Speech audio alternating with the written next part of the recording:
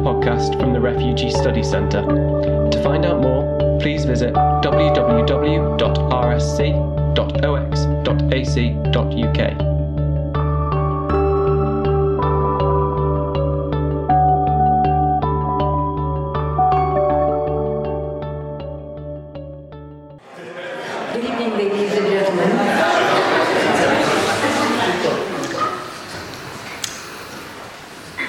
My name is Dawn Chatty, and I'm the Director of the Refugee Studies Centre.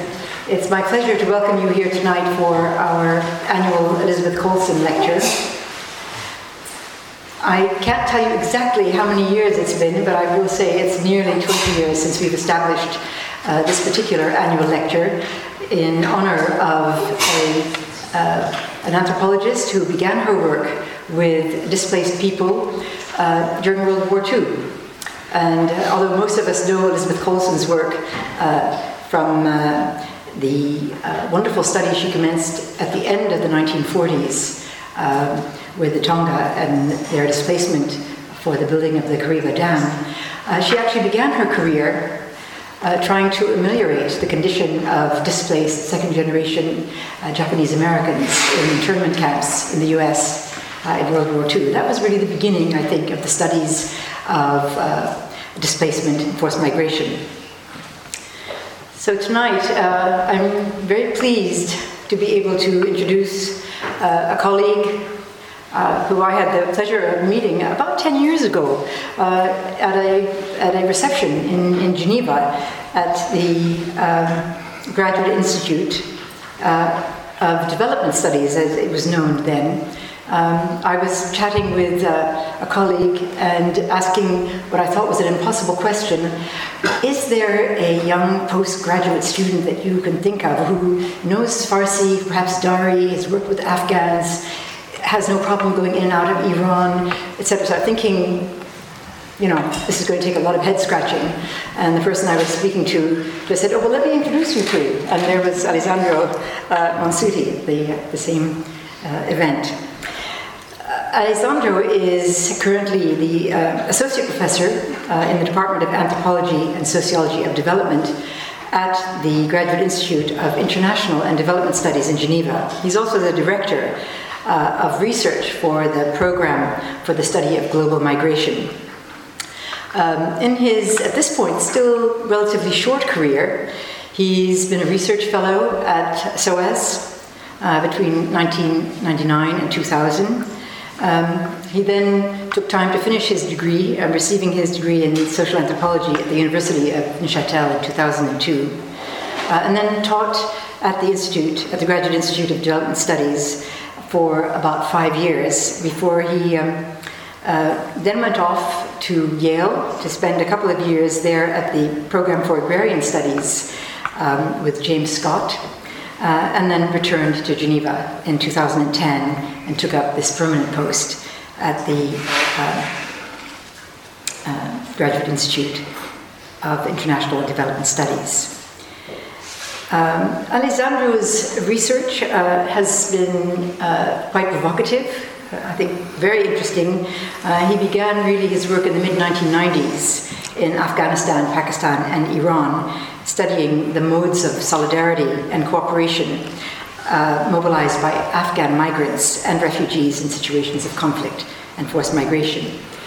He then was the recipient of a MacArthur Award, which took him beyond the boundaries of Pakistan, Afghanistan, etc. I think a lot of us thought that he wrote up the reward in order to do a lot of traveling. He ended up in following Afghan migrants to New York City, following the food carts, to Alaska, to Australia. A fascinating study of which he is now beginning to write about in further detail. He's currently working on researching the political economy of Afghanistan through the circulation and the use of transnational resources, with the intention of highlighting how the action of international agencies and non-governmental organizations contributes to the emergence of new forms of sovereignty and governance. So you can see just by these areas of research that he's moving beyond and around the kind of fuzzy borderlands that we have over the area of forced migration. His most interesting study, which emerges from his doctorate, was first published in French, of course, and then in English in 2005, War and Migration, Social Networks and Economic Strategies of the Hazaras of Afghanistan. Particularly interesting in the way that it deals with various forms of migration, which we label as either forced or economic or so on. For the period of time since his dissertation, he's written a number of fascinating articles, both in English and French. He's very comfortable in both languages, and it's a pleasure to be able to read his articles in both languages. I could go on and on about the fellowships and the various awards and the activities that he's been involved in, but maybe I'll leave it for you to explore that at the reception after his presentation. I will turn over to Alessandro now to give his presentation, after which time he has agreed to take questions. So if his comments really provoke a response in you, then it would be really great to hear what you have to ask him at the end of his presentation. So let me give you Alessandro Monsutti.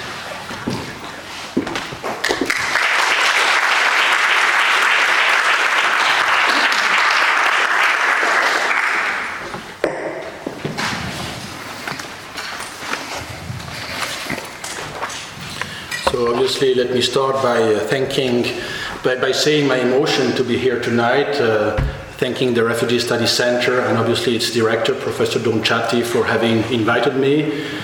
It's really, I must say, an incredible honor for me, intimidating honor, when I look at all the people who preceded me and delivered the Colson Lecture in the past.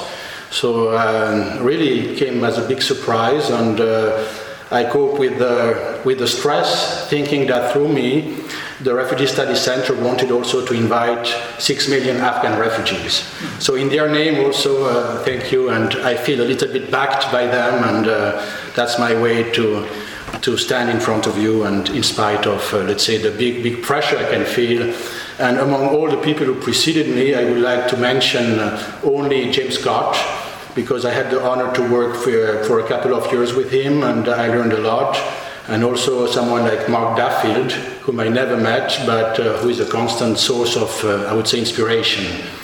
So it's a great honor, and I want to warmly thank you. Thank you also for coming, and I can see in the room, in the audience, many old friends, many new friends. So thank you too to be here and to give me your warm support.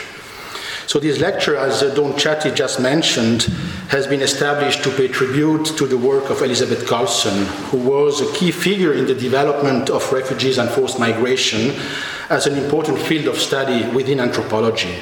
She was an early supporter also of the Refugee Studies Center, fully convinced as she was of the importance for the displaced people to have a voice that cut across various worlds. Better ways of conceptualizing their experience through independent research was needed basement for advocacy. Think differently to act differently could have been her motto, and the motto of the people who have succeeded from Barbara Harrell-Bond to Don Chatti at the head of the Refugee Studies Center. So let me start by a small joke. A Canadian friend of mine who is working in Geneva, before coming here, he told me, you will see Americans, very often they say, I'm sorry, I will not be able to talk, I will just have to read my text because it's very complicated. While British say, I'm sorry, I could not read my text because I haven't time to write a written text. So I don't know if its little tale is nastier for Americans or British. I let you decide. He's a Canadian, but coming from Switzerland, obviously I'm neutral. But I think that Afghans would advise me, don't follow any path. British or Americans, they are all the same. So my presentation will successfully expand on the different terms appearing in the title. The first part will discuss the ever-evolving meaning of concepts such as state and sovereignty. Anthropologists have documented the many political systems that exist in the world, and that states may take a variety of forms across time and space. They are particularly well equipped to move beyond the endless debate on the erosion of state power today. which characterize indeed many studies on globalization. I will argue that we are not facing the ultimate crisis of the nation state. In a context of shifting sovereignty, one of the most striking features of today's world might be the coexistence between the generalization of the nation state as the entity organizing the world's politics, on the one hand, and then the increased scope of action and visibility of transnational actors like NGOs in particular. In the second part of my presentation, I will rely on my research among Afghans, a massive demographic case, as we will see, to ask what can be the position of refugees in such a world of multiple and overlapping sovereignties. My thesis is that many potential refugees opt for alternative forms of protection and support. They strive to diversify their assets and spread risks. Such a diversification can be observed in political affiliations, economic activities, geographical residencies, and last but not least, legal statuses. If displaced people may seem in a limbo when we look at their situation from a state-centric perspective, my goal here is to show that they are agents of their own life in spite of all the hardships they are facing, and still capable to develop efficient strategies, largely grounded on the dispersion and mobility of the members of the domestic units and solidarity groups. Finally, in my concluding remark, I will very briefly refer to the last part of my title, A View from the Margins. The question mark, unsurprisingly, indicates my doubt. This is directly inspired by Jean and John Comaro's most recent book, Theory from the South, just published a few months ago. I consider that the unpredictable and often disruptive effects of late modernity can be observed sharply in what is called nowadays the Global South. But perhaps some of the most promising expression of social reinvention too. Afghanistan, far from being a marginal place, can therefore be seen as a key case study, a laboratory even, of structural factors at play in the whole world. So a kind of good food for thought. I think we can really look at Afghanistan somehow to look at our future. Not a very appealing prospect, obviously. A small word on the first slide. So I don't know if it's very clear because I wanted to have a little bit vague on the background. I took it in September 1995. I was a very young graduate student in Chaman at the border between Pakistan and Afghanistan. And that's returnees, Afghan refugees going back home and registering at the border encashment of UNHCR. And we had a chat, and obviously it was quite tense because UNHCR was saying these people are cheating us and so on. But I had a nice chat with them, and then I took this picture. So I let you decide, I let you interpret it, but I think once again there is much more than a view from the margins in these eyes. So before moving to the discussion on state and sovereignty, I would like to take a few seconds to talk about a friend of mine, Faraidoun, an Afghan refugee in Syria registered by the UNHCR. A young urbanite in the 1980s, he was, like many of his peers, kind of supportive of the pro-Soviet communist regime. After 1992, he went into exile to escape social sanction and political imprisonment. After convoluted peregrinations, he ended up in Damascus with his wife and their children. At first, life seemed bearable, a safe place compared to Afghanistan, as long as you don't get involved with national politics, the possibility for the children to be schooled in decent conditions, some modest job opportunities for someone who was fluent in Persian, around the shrines, the Shiite shrines visited by Iranians. You have a lot of shops, and he was working in these kind of shops, being a translator for the Iranian buyers and pilgrims. So everything obviously changed with the uprising of spring 2011. He has been seriously beaten a few weeks ago while he was waiting in a long queue to buy bread for his family. Some unknown man attacked the little crowd. Faraidoun was taken to the hospital with several fractured ribs. I have contacted some people at UNHCR headquarters in Geneva. fully aware that someone like him is in a very difficult condition in Syria, they try to support his case without much success. He does not seem to be entitled to resettlement programs as potential countries of destination in the West only accept Iraqi refugees from Syria. While the institutions participating in the international refugee regime seem unable to provide much support, Faridun is currently surviving thanks to some money sent by two of his brothers who are living in Europe. Increasingly isolated, stuck in Damascus, he is a typical example of what international organizations call a stranded migrant. But this is not independent of state practices and has also to do with bureaucratic categories. He has the wrong national identity at the wrong place and must just rely on his personal social ties. So I think this small story, tragic story somehow, is allowing me to enter in the first part of my talk, state and sovereignties. The concept of state and sovereignty are central to the debates on globalization, as we all know. As frequently announced, are we facing the ultimate crisis of the nation state as the privileged holder of sovereignty in the light of the concomitant increase of transnational powers represented by the market and NGOs? As I hinted in my introduction, anthropology has documented the variety of political systems around the world. Anthropologists have studied political entities that are not states and have theorized power and authority in a non-state-centric way.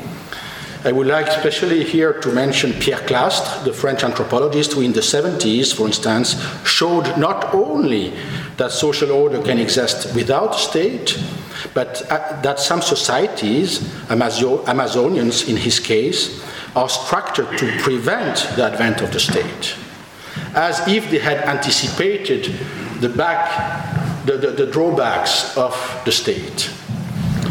So the question of the crisis of the state seems by contrast to ensue from a narrow, should I say sociocentric, conception of state and sovereignty, from a normative perception that takes the Westphalian model as the reference.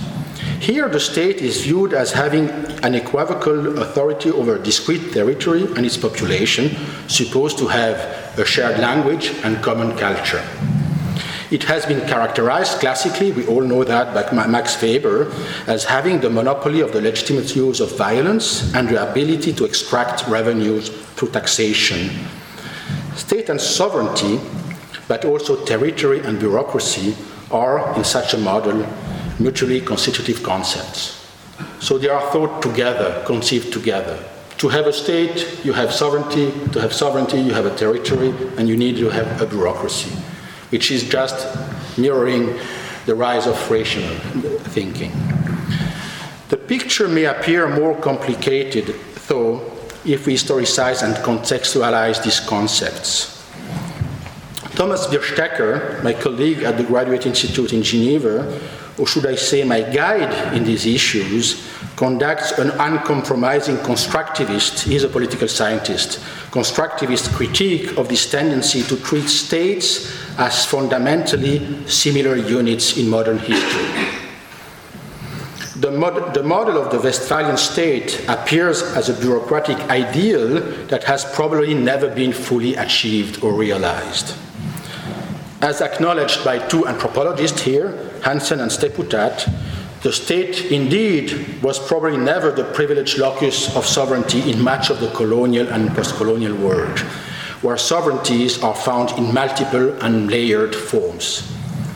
The case of Afghanistan is really exemplary and unique at the same time.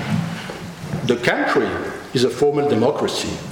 So I was always surprised with all the comments on, the Arab Spring and the rise of democracy. Looked from Pakistan and Afghanistan, let's say skepticism was dominant, because Afghanistan and Pakistan are formal democracies. And obviously the fact to be formal democracies have not resolved any of their problems. And I like to also remember the demographic balance between Egypt, the Arab giant, and Pakistan, which has twice the population of Egypt. And Afghanistan has 3 times the population of Syria. So obviously, looked from Afghanistan and Syria, Arab Spring could be a little, the importance, I would say, of Arab Spring could be a little bit qualified. So indeed, Afghanistan today is a formal democracy with an elected president and an elected parliament, but depends almost fully on foreign presence for the delivery of welfare services and for its security also. So Afghanistan, a formal democracy, is totally dependent on the external world to exist as a state. The Eisenhower Study Group in 2011, which is based at Brown University, estimates at 2.3 to 2.6 trillion US dollars. Trillion, so trillion means 10, 12 and 12 zeros, that's a lot. That's million of million.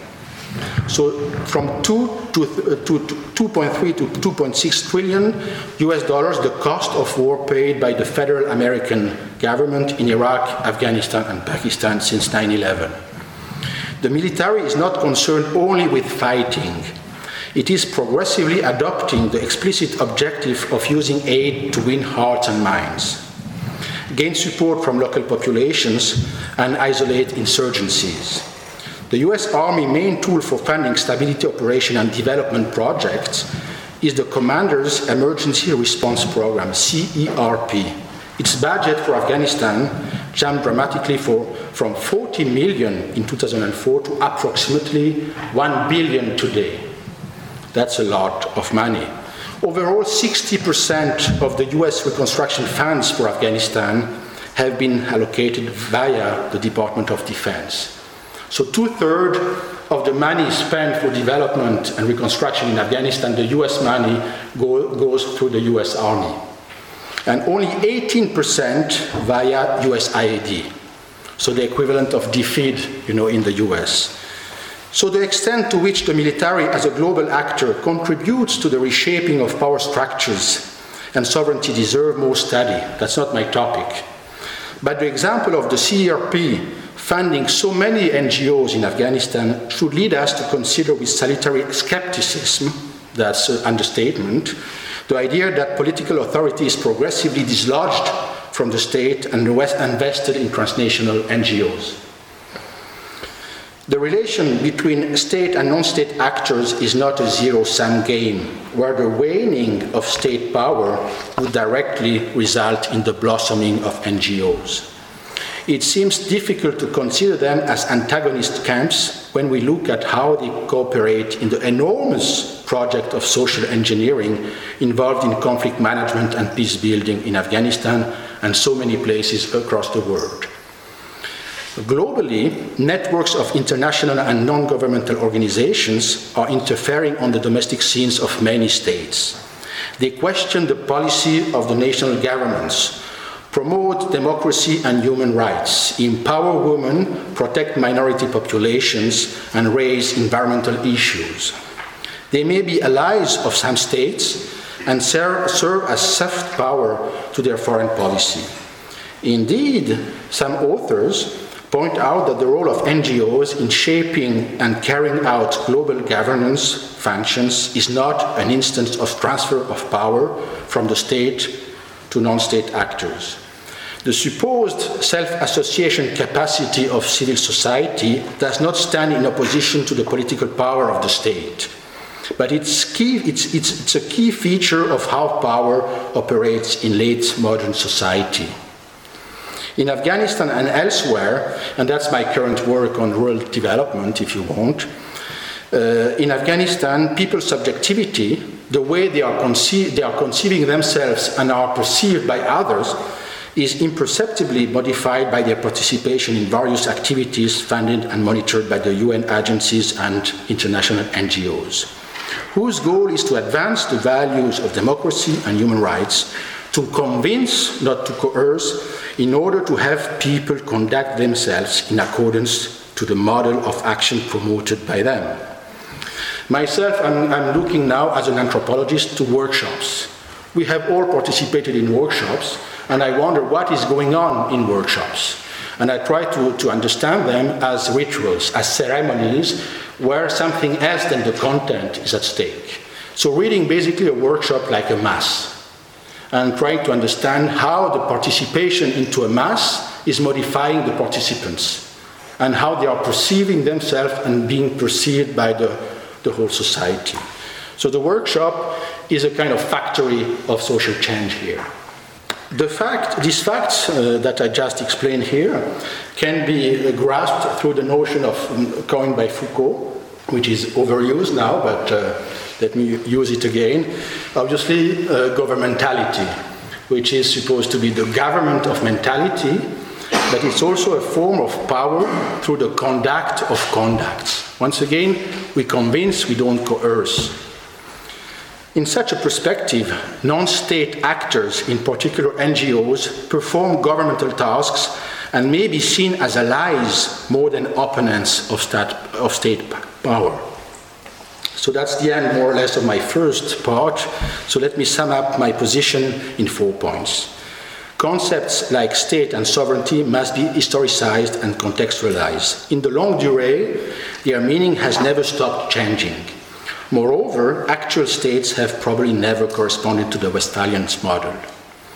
2, only recently, with the breakup of the colonial empires, I'm talking about 50 years ago, did the nation-state become the generalized political entity in the whole world. That's quite a recent trend. So we cannot say just it's the end of the nation-state, while the nation-state became generalized so recently. Actually, the triumph of the nation-state, that was yesterday. 3, since the end of the Cold War, non-state actors are more visible on the international scene. They accompany more often than challenge the influence of powerful states. 4, globalization should not be equated with the last moments of the nation-state. The importance of the state in international politics is far from having unilaterally faded in the last decades, as clearly expressed by the fate of Faridun. Faridun is supported by UNHCR, but his resettlement is blocked by the destination countries. So the most striking feature of today's world might be, once again, the coexistence between two kinds of sovereignties, which are sometimes cooperating, sometimes are clashing, the nation-state and these transnational non-state networks. So now I move on the second part, so the situation of the refugees in such a world. So I have described a world where nation-states and NGOs basically are not always competing but often cooperating. So what's the position and the way of defining themselves of refugees in such a world, especially once again where the state is not the exclusive locus of sovereignty, but it's still an important locus of sovereignty.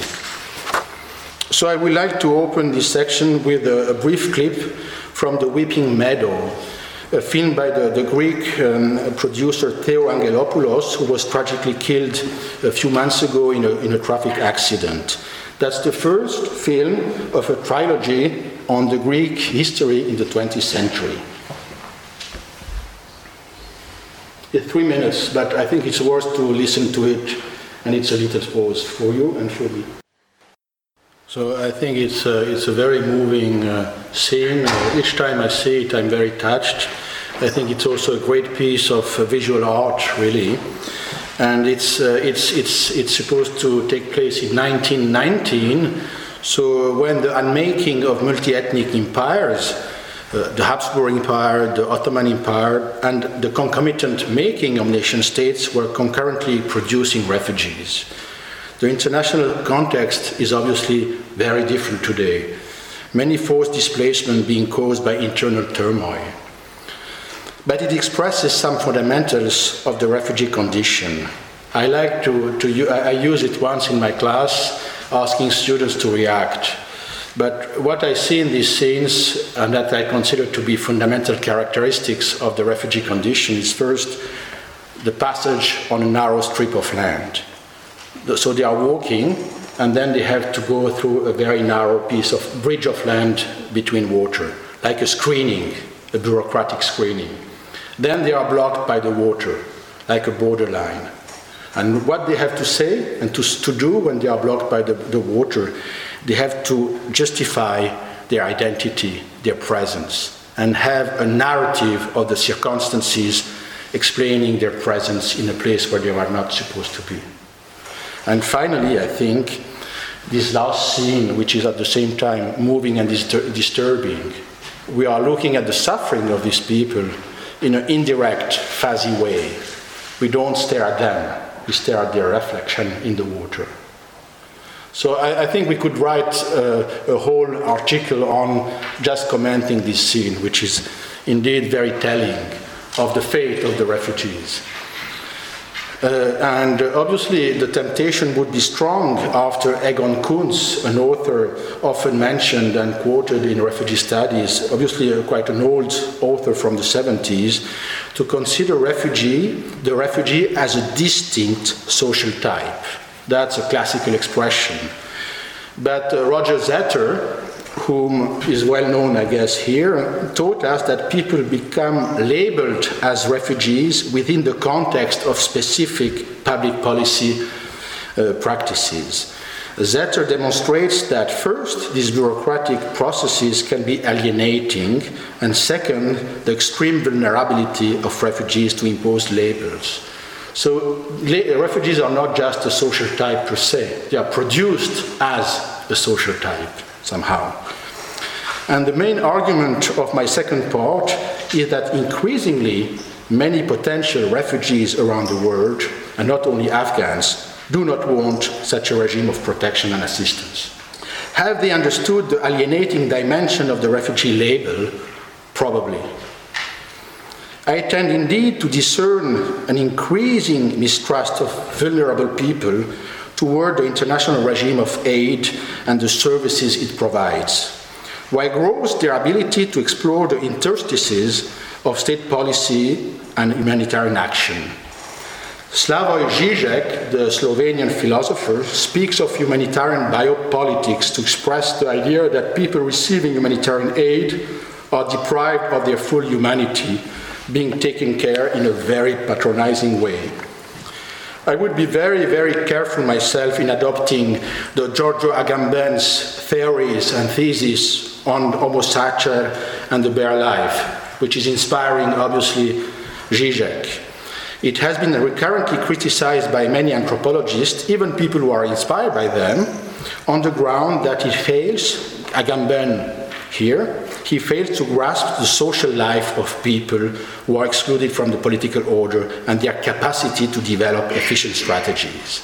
And that's very important, I think. We have to look at the refugees are still social actors capable to react and even to act. As we will see with the Afghans in Pakistan, refugees utilize the services provided by the international aid regime, but the most successful people diversify their assets, their options, and are not trapped in the existing system of assistance only. The refugees are not necessarily in a limbo or reduced to bare life. The fact that they may be in a non-institutional land does not mean that they are in a no-societies land.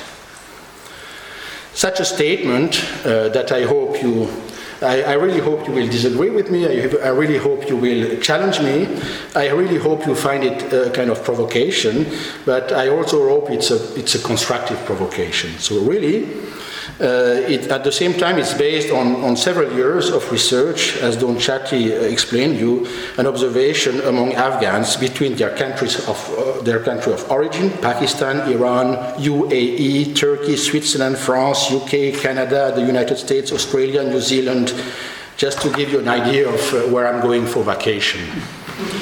So that's basically all my free time. Poor family, we'll say, is just used to go everywhere where I know that Afghans can be found.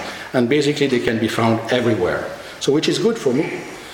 So while the vision of economies sans frontières with free circulation of capital and information is celebrated, the mobility of people meets constant obstacles, as we have seen once again in the case of Faraydun. The current situation is particularly disfranchising for large segments of the world's population. In a recent conversation we had in Geneva, Jeff Crisp, the head of the Policy Development and Evaluation Service at UNHCR, probably all of you know him, told me, I quote, "In the absence of permanent solutions to their plight, refugees are increasingly responding to their situation by pursuing alternative life strategies, frequently involving mobility, transnationalism, and irregularity." There are many protracted situations around the world where refugees languish for years in camps situated in remote and often arid regions, supposedly dependent on international aid. Not a very promising and appealing prospect, you may convene.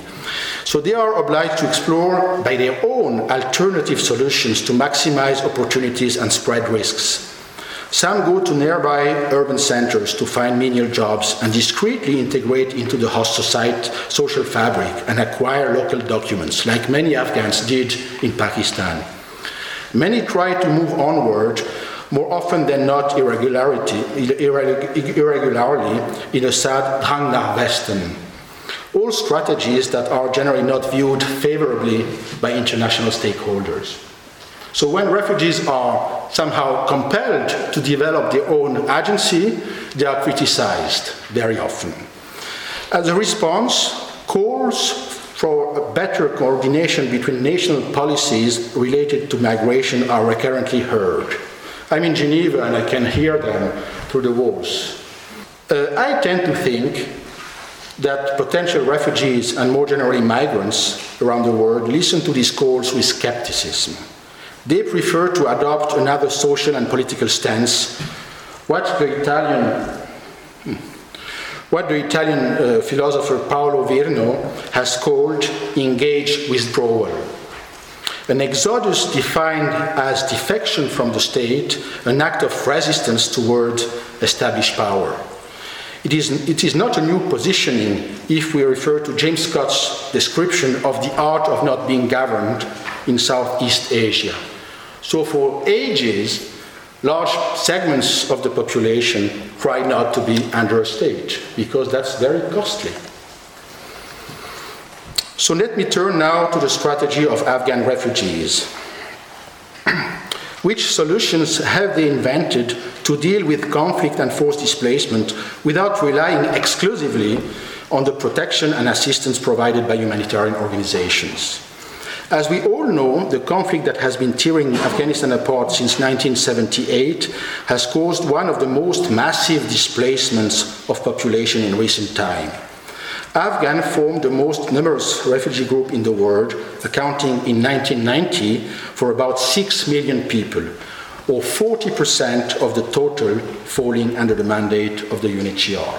That's a huge population. Just to give you an idea, it's more than Kosovo and Bosnia and Herzegovina population altogether. So it's a major humanitarian crisis, and it's a major example and case study. Many Afghans strive to spread risks and diversify their assets, as I already said.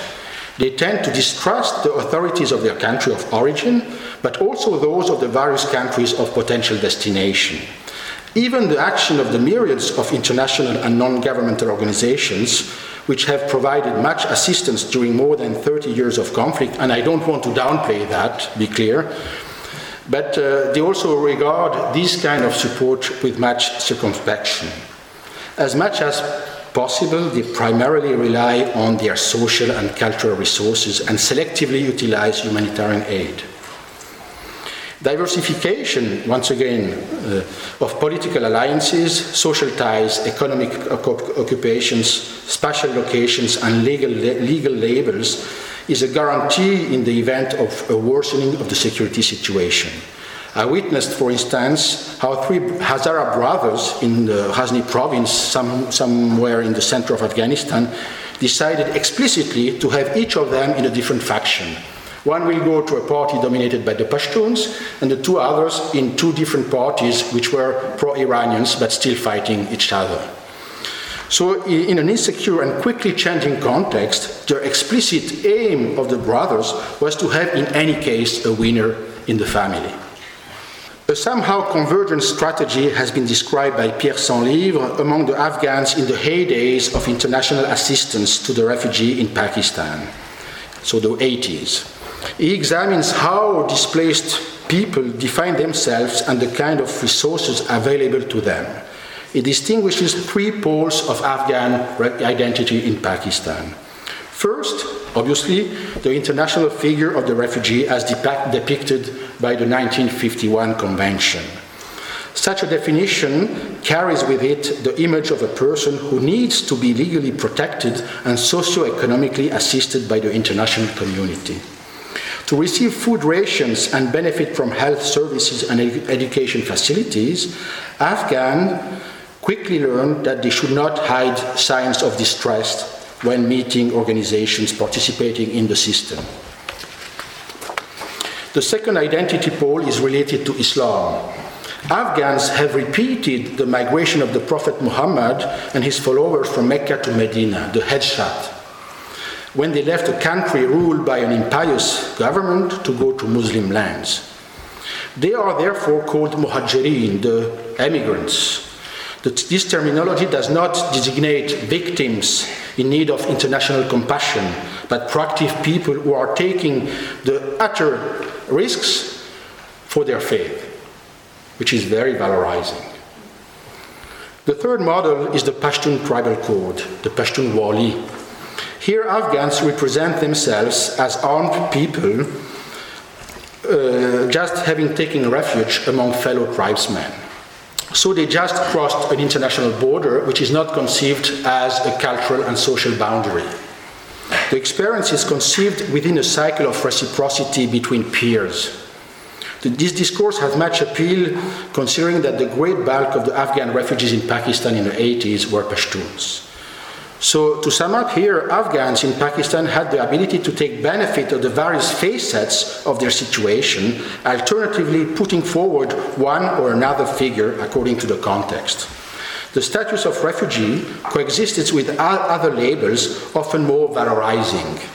The vast apparatus of international humanitarian aid was only one of the available resources they were able to tap in. So after having addressed the ability to diversify the political affiliations and play on different identities, I will turn very briefly to my favorite topic, so mobility and transnationalism. Ongoing mobility and transnational networks are at the core of the strategies developed by many Afghans and obviously by many other refugee and migrant communities around the world. These strategies include irregular activities, crossing borders thanks to the services of people smugglers, remitting money through unregistered channels, bribing for getting identity documents or using forged ones, posing as another person, just to mention a few. Many people I meet, interview, and observe invent ways of circumventing bureaucratic controls, be it by a state, an international organization, or an NGO. These social strategies of mobility and blurred identities may be contrasted with the three solutions to the problem of the refugees promoted by the UNHCR. You all know that by heart, but let me just refresh your minds. So voluntary repatriation in the country of origin, integration in the host country, and resettlement in the third country. So they are based on the idea that solutions are found when movement stop. As I have discussed elsewhere, a more comprehensive solution is needed, which takes into account the full range of strategies and responses developed by the Afghan population, including the back and forth movements between Afghanistan, Pakistan, Iran, and beyond. When movement is a solution, we should be very, very wary about promoting solutions which are just equating to stopping movements. Without negating, and I want to be very clear here, without negating the specificity of refugee in legal terms or minimizing at all the hardship they face, my research among Afghans convinced me that they are not mere victims, but people adapting to the world system using their social and cultural resources. Scattered between the Middle East, Western Europe, North America, Australia, and New Zealand, Afghans have retained and even developed their mechanism of solidarity and mutual support. These networks may prove to be more crucial for survival than support of humanitarian organizations, as illustrated again by the case of Faraidun, who is an Afghan refugee registered by the UNHCR in Syria. But even in spite of the fact of being registered, his social ties are more efficient than the international refugee regime. So I'm arriving now to my concluding remarks. In the first part of my lecture, I have discussed the evolving meaning of state and sovereignty. Far from being characterized by unilateral waning of state power, I have argued that today's world is witnessing shifting sovereignties. NGOs may sometimes challenge state policies, but may also often complement them. The relations of NGOs are very different with the Afghan state than with their various state donors, like the United States, UK, or Germany. That's quite obvious. Moreover, states are neither equivalent to each other or monolithic. Different offices may compete for money and influence. In the north as in the south, we have seen the CRP from the Department of Defense and USAID are competing for resources. And two Afghan ministries, too, are competing for resources, for the money coming from outside, like the Minister of Development and the Minister of Interior. So we have to look at the state apparatus as a very, I would say, lively structure, which has to be studied ethnographically, not like an ontological entity. We should really conduct ethnographic research of sovereignty in practice without, once again, invoking the Westphalian model of the state. In the second part of my presentation, I examined what I perceived as the growing divorce between large segments of the world's population on the one hand, and governments, UN agencies, and even NGOs on the other, looking at the case of the refugees, and more specifically, the Afghan refugees. Crisscrossing international borders, often irregularly, refugees and more generally migrants threatened the sovereignty of the state. And indeed, part of the hardship experienced by refugees and migrants are caused by the policies of destination countries. I described how Afghans are capable of inventing solutions to cope with violence and displacement that circumvent the official response to the plight of refugees. But do not misinterpret me. The local and the translocal should not be romanticized, neither. Transnational networks provide support but also constraint. They present a complex balance between cooperation and solidarity on the one hand, and competition and exploitation on the other. Sometimes we know migrants are exploited by their co-migrants who came a little bit earlier. So once again, I don't want to depict such a gloomy or bleak view of NGOs, neither to give a bright perception of transnational networks. It's a very balanced perception, a very balanced situation. And moreover, you have some, non-state sovereignty niches. I like to quote Caroline Humphrey, who has studied taxi drivers in a Siberian city, and how taxi drivers are actually providing security to their own members, but obviously it's a mafioso system. And it's costly, because if you don't respect the rule, that's very risky, the risk of your life. So non-state niches of sovereignty may have high social costs, obviously. And everything is not transnational in the life of migrants or refugees, by far. Some people may prefer even to leave transnational social networks, like a friend of mine, Abdullah Khan, all the names are obviously modified, who settled in New Zealand with his wife and their 7 children. Unable to meet the constant requests of his relatives in Afghanistan and Pakistan, he is almost hiding and asking his most trusted friends to screen people who contact him. So he just stepped away from the transnational networks. And that's also a hypothesis, a situation we have to consider seriously. So I have stressed the limitation of the international refugee regime, but I resist the temptation to idealize the social tie, both in its local or translocal version. Globalization from below is not the solution. I open telling you that the inconclusive support people at the UNHCR headquarters in Geneva could give to Faraidoun. What would be needed here is the assistance from local staff in Damascus, who could speed up the process, moving Faraydun's file just from a few centimeters and put it on another pile. A modest clerk could possibly play a more crucial role in his life than the head of the office. With their injunction to turn the world upside down, Jean and John Komarov encourage us to question the narrative of progress and emancipation at the core of modernity. They show that the bleakest social and economic situations can be observed in the global south, but also some of the most inventing responses. Forgive me to end my lecture with an overused quotation by another Italian author.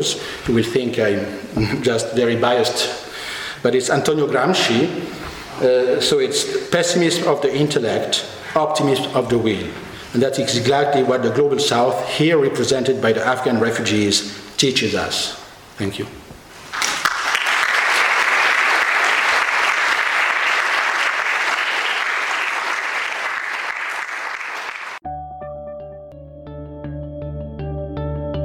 For more information about the different ways you can stay updated and engaged with the work of the Refugee Study Centre, please visit www.rsc.ox.ac.uk/resources/connect.